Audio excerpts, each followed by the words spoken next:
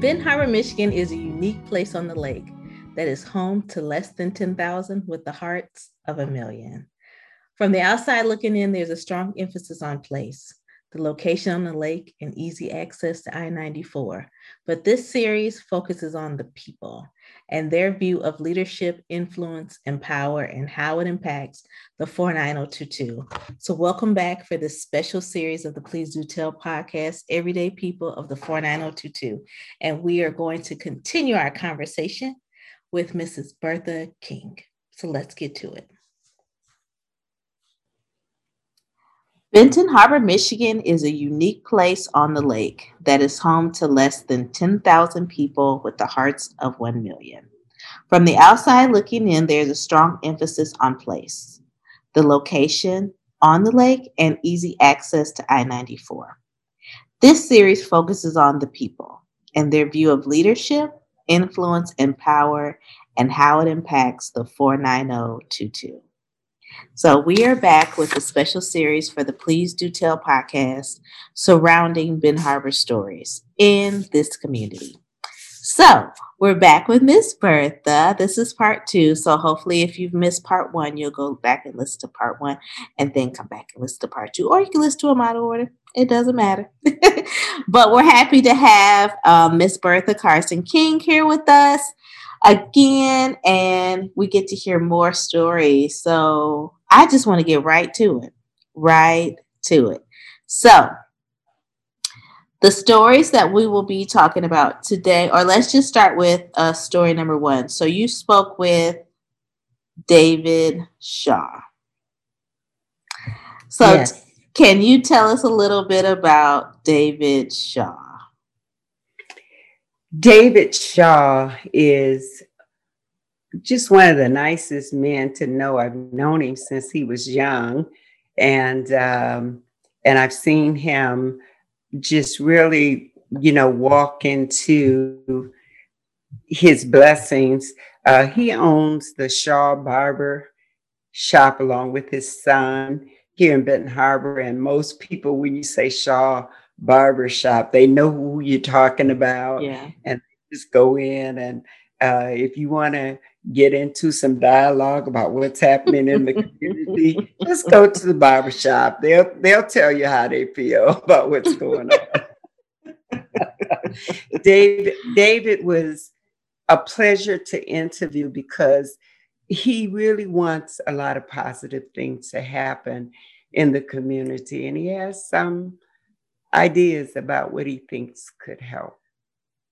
So he talks about being an influence or a leader to the young men. And as you stated, that he owns the barbershop with his son, which I think is just really cool. You're just seeing the generations of the Shaw family in that shop.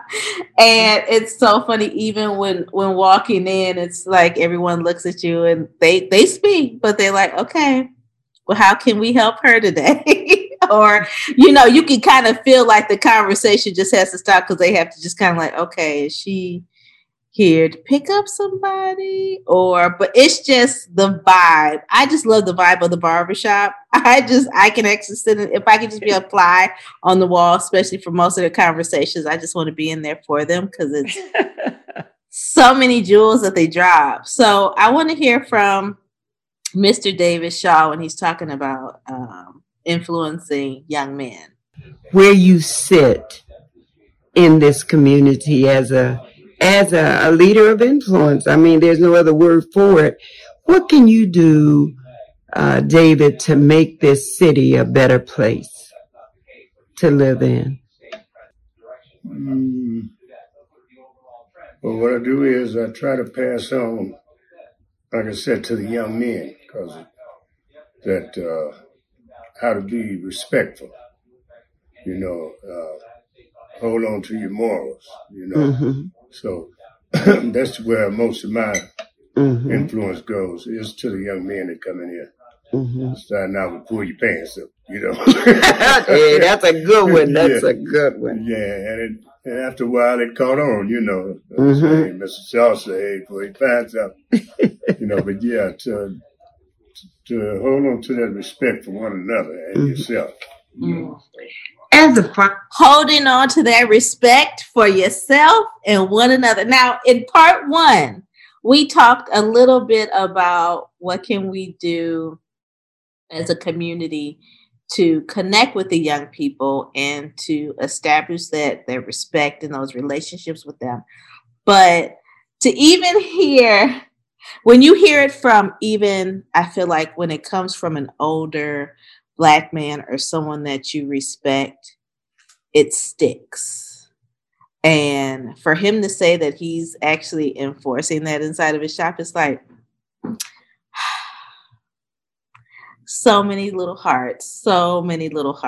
But I think my question to you that I don't think I've even asked, or if I did ask, I just kind of got lost in that, and just how, I mean, I know Mr. Shaw because I grew up with one of his nieces, and he's actually best friends with my Uncle Maine, which is one of my mom's younger brothers.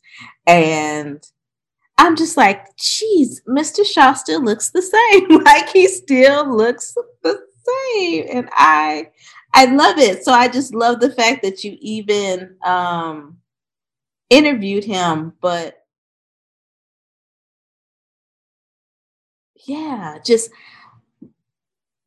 and if you said it already, it's like, I want you to repeat it, but why was it so important for you to interview Mr. Shaw? Because I know that there's numerous barbershops in this area, but I feel like he's probably been around or still in business or one of the longest running barbershops in this area. Exactly those two things, and the fact that I know him, and that I believe that if anybody is representative of the culture of Benton Harbor, David is, and he's dealt with so many individuals who've come through, you know, tragedies and sickness and whatever you can name, and that he had something to say and still does in this community. So I wanted to get that perspective from him because he certainly has been around long enough to have a voice. So I know even with his conversation, he talks a lot about just being a strong influencer in his family, just his conversation with his sons when it just surrounds like different issues within the community, which as far as policing and all of that, and even the impact of George Floyd as a Black man. So I want to be able to touch on all of those, but let's hear from Mr. Shaw when he talks about his conversation with his sons surrounding policing, because I feel like that's very important, because especially when we talk about Black men. Yeah. It's like we're going back into time, everything except for cell phones, I guess. Yeah, we're living in a critical time. There are some things that have happened in Benton Harbor over the years that you will never forget. What's one thing that you won't forget, but it demonstrated leadership? Excuse me. Well, one thing that comes to mind for me is when we got in the young mayor, Muhammad, and things were kind of taking a little turn. You know, you could see that the commission was starting to work together, and all of a sudden they brought in what you call the emergency finance manager and shut down a whole city, you know, the city employees. They had no longer had any say in any event, anything that went on in Benton Harbor. And I thought that was, you know, very, I don't know what to call it. When Mr. Shaw said that it feels like at times we're going backwards or just rewinding time, but just without cell phones. That hit different for me because I've heard my elders tell these stories of being in the South or even different racial encounters, even from us going from Ben Harbor to St. Joe and what that's been like. And so I even asked you, when he told that story or when he said that, how did anything come back to your memory from you, even like a racist encounter for you, even as of recently, that just kind of warped you back to, okay, we still have so far to go. Uh, yes. Well, even watching the Ahmaud Arbery being, you know, chased down and murdered, and all of that together during this pandemic just created such stress. Mm-hmm. And then to hear George Floyd calling for his mother was so, oh, that was so heart wrenching for me. And that's why I wrote that piece, as you remember, on I Can't Breathe. Mm-hmm. Because for me, I wasn't just thinking about me, I was thinking about my children and my grandchildren and where we're going in the midst of all of this. We'll never go back to the days because people won't stand for Mm-hmm. a return to slavery of any type.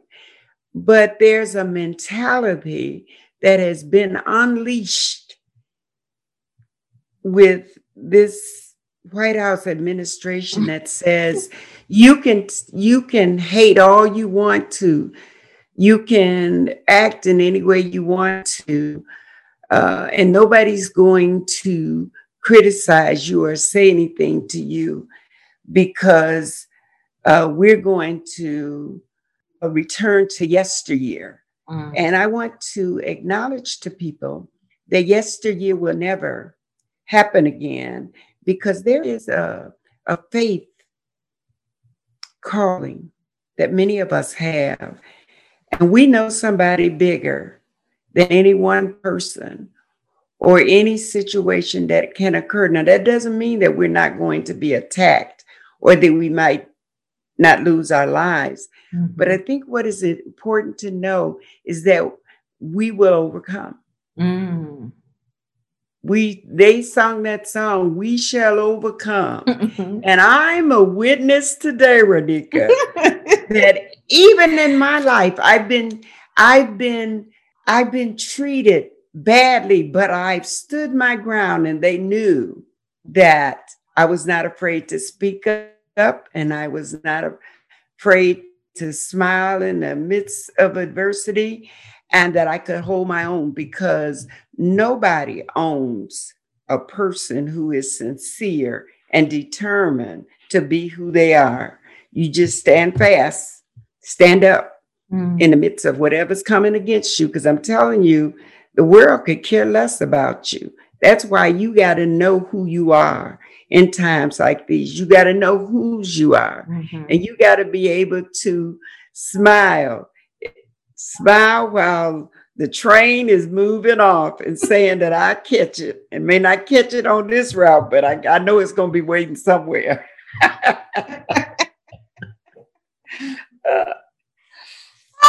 Well, I know that, and I love the fact that you even mentioned, because we're about to hear a short clip about the impact of George Floyd, and it's like I want to turn the camera to the screen because it's a beautiful still of Mr. Shaw. I'll just take a picture of it with my camera, so we can probably eventually post it somewhere. But it's just how I. Anywho, so we're gonna hear from, because it's so important, especially now and even going forward, to have these conversations and hear these stories especially from Black men. So let's hear from Mr. Shaw when he talks about the impact of George Floyd as a Black man. Right. When you saw what happened to George Floyd on television as a Black man, what were some thoughts that went through your mind? Ooh, 1950s, 60s, way back when, you had no say-so in anything. You had to look at the ground, so it was almost, when you went by. So it was like, hey, they were telling him, look at the ground, don't look at me. Mm-hmm. And it was just very, very sad, and it made you almost seem like it was intentional. Mm-hmm. And it was very hurtful. Right. Did you feel some anger? Yes, definitely felt anger. I've had an incident where I was in the South visiting and at a young age, and some people rode by and waved. And I waved back, and my uncle slapped me. Say, you can't do that because you finna go back to Michigan. We got to live down here. So it made all that come back, saying, man, yeah, this is real. Yeah. And it's like we're going back into time, everything except for cell phones, I guess. Mm-hmm. Mm-hmm. Yeah, we're living in a critical time. When you think of organizations who are influential in the community, do you see the church as a strong influencer in the community? Yes, if they were combined, not every church, this is my church, and they don't communicate. They need more unity. yeah, more unity and trust. Yeah, but they could be a very strong, because that's where you're going to find some of the youth still participating, and you can kind of catch them while they're young. Okay. What are 2 or 3 lessons that you think you've learned in this life at your age? At my age now. I learned that it was good to have the parents that were hard on me, bringing me up back then, because it really made a difference to where you can see, to where you can't say the wrong thing to a youngster now. Okay. Not being their parent or something like that. Yes. Whereas everybody was your parent back then. Right. So that change brought a whole change to, how we communicate and socialize with the young people. It's kind of hard. So I went back a little further, because even talking about influence when it comes to not just the family, but also organizations. And it's funny that he said that, because even when you go on Facebook and you hear from the people in the community, they say the exact same thing. They'll say that we're almost working in silos and there's no unity. So what would be, I guess, even from your viewpoint when it comes to unity? Because he had some great ideas as far as like the block clubs and everything, and just kind of banding together and doing more unity driven, I guess, projects. So what would be some tips from you to even listening to Mr. Shaw even say something like that? Because I said, oh my gosh, he's saying stuff that some of us are so scared to say, but then, it's like you say it and then you come up with a solution. So what would be some solutions that you think will work? I think in the same vein that he's speaking of, I think if, once we get past this COVID, one of the things would be to, get people out there. Pastor Maurice McAfee does tries a lot of that at the Broadway Park and different places, and try to bring people together to have family time and enjoy themselves. But I think more ministers need to step up to come out in their areas and do the same thing. We got to stop thinking territorial and just my neck of the woods, and we've got to pull our suits off and just, you know, come down and mix with the people, look like them, and act like you're on the level with them for whatever you're trying to do to help them, because they know who you are. So, I mean, we don't have to wear certain things to show them that we are at whatever level or title, because they don't care about that. I think I said this to you the first time, that many times we're the only Bible many people will ever read. And if we don't read right, they don't care about you pulling out the hand held Bible. Yeah. They don't want that. They want to know, do your life and the way you treat me, the way you interact with me, the way you speak to me, does it emulate the love of the God that you talk about? And I think if we can have more events, more situations where people can come together, and it's not about you belonging to my neck of the woods. It's about belonging because we're all in this together. Yeah. We're all in this together. And if we expect to come out of it, we're going to have to do what's necessary as a collective group in order to move past what is happening with us. So what was your biggest takeaway from your conversation with Mr. Shaw? That David has a true influencer role in this community.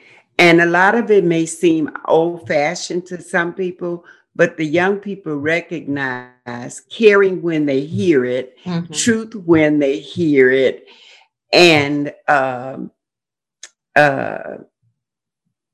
you know, great service when they get it, which causes them to come back so they can hear some more of that old-fashioned, you know, wisdom. And he's not prejudging people. He's simply speaking from the heart of a man who happens to be Black and happens to be in a position to make a difference. And he's giving that difference to those who happen to come into his shop.